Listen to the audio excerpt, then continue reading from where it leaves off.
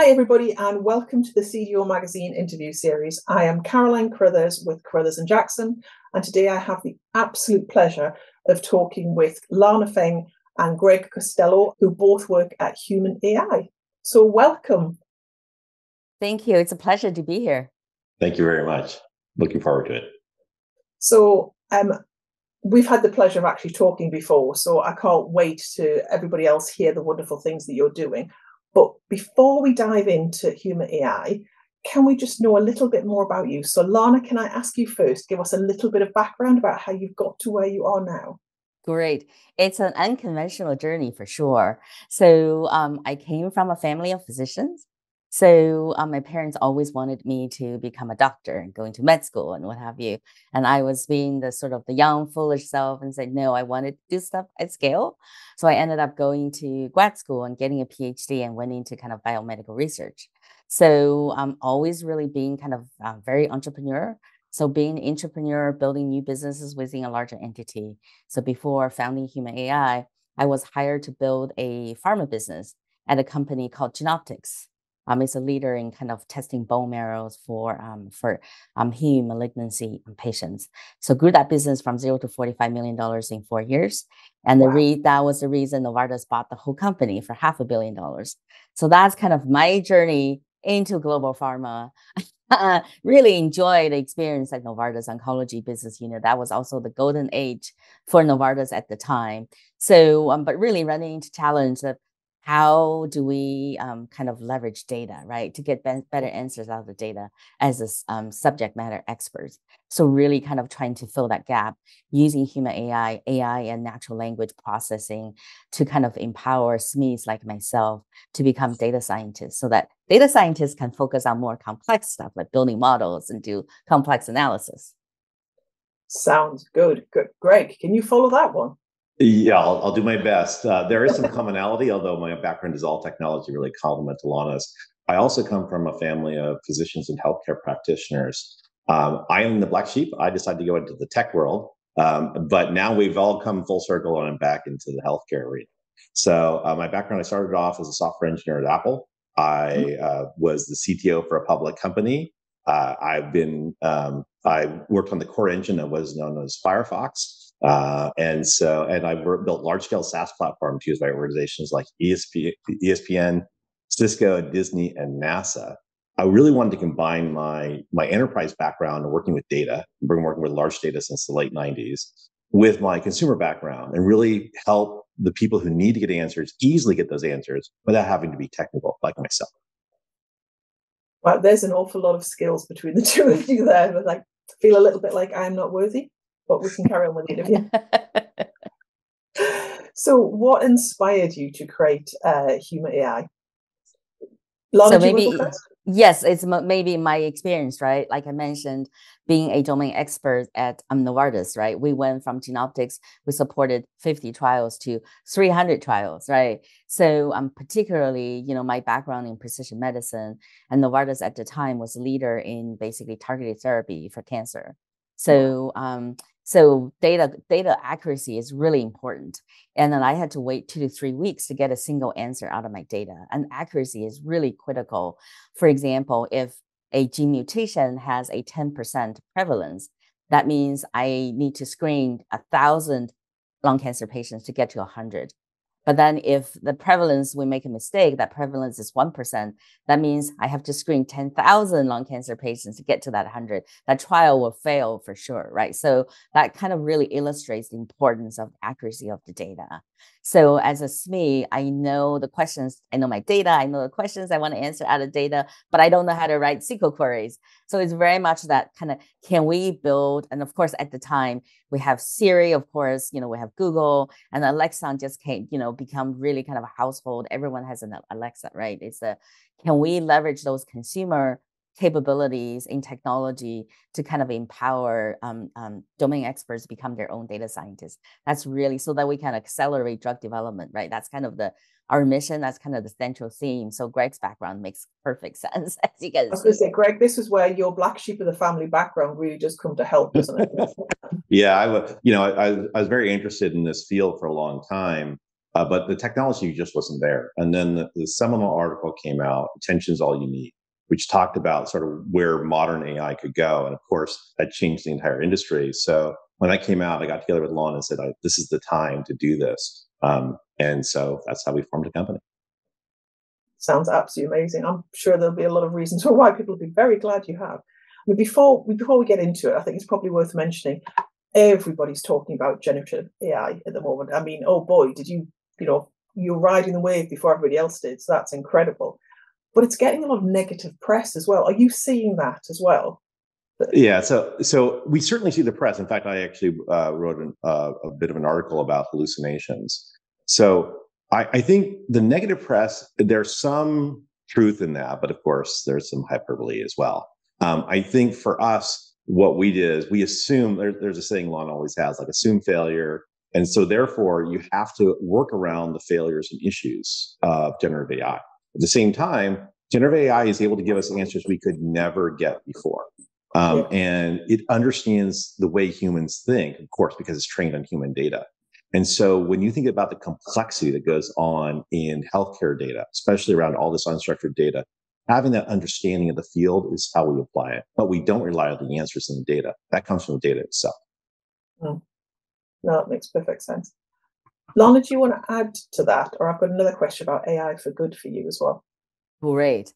Artificial intelligence, right? It just grabs so much attention. And then, ChatGPT, what garnered 1 million users in 5 days. I think now 7 months into this, week, they have like 1 billion users, right?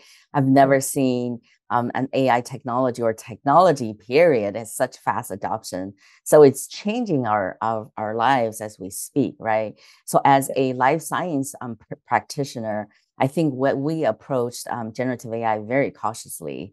And, we were lucky enough to kind of being able to work with OpenAI, access those models a year ago.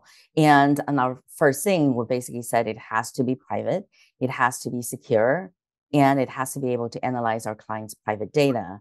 And it has to be accurate, right? We have to solve a hallucination problem, and it has to be transparent. The generated content has to be traceable back to your original data. So that's kind of our guiding principle for building a generative AI platform for this domain, right?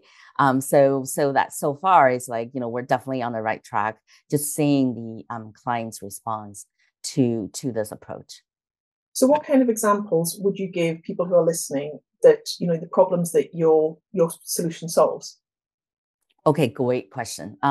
So life sciences, right? We are in, developing drugs for patients, and it used to be like pretty sleepy, right? We don't get a lot of publicity until COVID, and then also COVID showed us you can bring a new medicine to market in like 3-4 years, right? Rather than the 10-year. $2.3 billion price tag and timeline. So the challenge really is we have all this data, right? And the challenge is that we can't make those data for good use.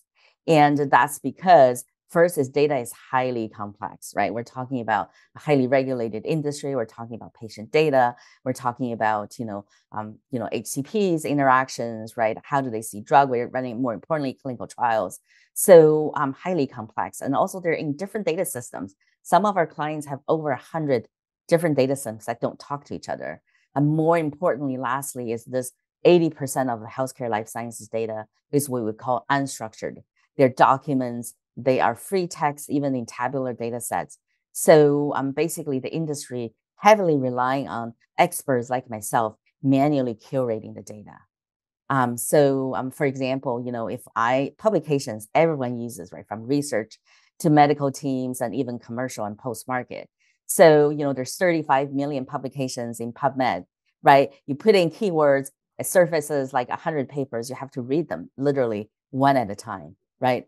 Our solution not only being able to, from the 35 million articles, using the traditional NLP transformers to surface the relevant publications, and then use generative AI to give you that higher level summaries or key takeaways. And then bring in the citation so that experts can kind of verify to see whether those generated key takeaways are valid and accurate. you can just imagine the amount of time that saves some very smart people and gets them to the answer, helps them move through the more mundane things, the really smart things. Incredible. Absolutely. Yeah, we actually have return on investment studies. I'm showing that clients basically went from time to value from months to answer those key questions from publications to minutes. That's the kind of stats Pretty exciting. Yeah, that's incredibly exciting. Absolutely exciting. So, I mean, because that fits wonderfully into the whole AI for good, because I know we've talked about the challenges, but, for me, I'm a glass half full kind of person. I like to focus on the positive, and I do think that AI can be used as a game changer for moving us forward. And it's this kind of technology that I think fits perfectly into that camp. We absolutely agree with you. I mean, I think the other thing too is we always include the human intelligence at every step of the way. And this final output that Lana was talking about is then reviewed and used by real human beings, physicians, and scientists to analyze the data. So it's a huge accelerator for them, but it never leaves humans out of the loop. I love that. I sometimes talk about this idea that we really should be using data as some kind of fantastic mountain or hill, and it just allows us to see further from it. That's great. Wonderful way to do it. Just to add to what Greg said, sorry, Caroline, AI for good, right? We're really seeing this, how we can help these life sciences companies to bring life-saving drugs to market faster, right? So we're seeing, I like to say, AI is not going to replace you. It's actually experts, people who use AI will replace you, right? We very much see this as a kind of a tool to be able to empower experts, right? Just even ChatGPT, you can see if you understand the problem better, you ask the question better, give it context and give examples, you get better answers, right? And then to see OpenAI is now going to focus more on enterprise applications, and then using like ChatGPT is going to be their only consumer product. You really see that the industry is moving, say, how can we leverage this really powerful platform to solve real world problems? And it's moving so fast, isn't it? Which is, I think, amazing. What are some of the challenges that you've faced in getting to where you are with, getting the solution out, getting it with your customers? Lana, can you start? What kind of challenges have you sort of faced from your side that you've had to overcome? I want to say trust is probably the biggest thing, right? Is that, AI, like, do I trust this? Do I trust my data with it, right? Is Huma gonna basically, we don't do this, but it's like, are you just gonna basically put my data into ChatGPT, right? And then then of course, hallucination are the generated content. The generative content, is it accurate, right? Can I verify it? I think this is all goes into kind of trust. That's the first thing, right? And I think there is a lot of fear about, is it going to take away my job? So that basically that education piece, right? And then what we just said, AI for good, we're actually empower you to free you up to do more kind of high value expert stuff rather than doing manual curation of your data. And then I think lastly, we're seeing is that, build versus buy. There's a lot of this very much has become a kind of a C-suite spy or discussion, right? Great. We're talking with the CDO magazine at the C level. Everyone's company needs, basically they say, we need a generative AI position. That's first and foremost thing. And second thing is that, what are the use cases that we can leverage generative AI, right? And then thirdly, more important, can we bring value within the next 6 months? That is this year, right? So you can kind of sense that sense of urgency, and then also, how do we do this? It was extremely fortuitous that that we came when we did. Timing is everything. For a long time, we had to convince people that an NLP, natural language processing interface, was the right thing. Then, lo and behold, ChatGPT takes off, and everybody wants that solution. So some of the barriers we had, I think, are eliminated. But I'd like to get back to what Lana was also saying, and I think she sort of built this into the company, the way of thinking. In technology, we sort of have a say, we move fast to break things, but that does not work in science. And so as part of this, we built in verification, validation, and transparency from day one. And I think that really helped us. I think the more we put that as part of the platform, where our end users could see exactly what's going on behind the scenes, essentially what's happening every step of the way, I think that helped alleviate a lot of their concerns. I think for anybody who's sort of venturing into this, I think everyone's going to have that. Maybe not as deeply as life sciences, but if you're trusting a financial decision or some other decision, you want to know how the system came up with the answer and to be able to trace it back. Thank you, Lana. Thank you, Greg, for joining me today. I massively appreciated it and have thoroughly enjoyed talking to you. And for everybody else, please visit cgomagazine.tech for additional interviews, of which there are many and fascinating. So thank you all. Goodbye. Thank you. Thank you so much. Bye. Bye.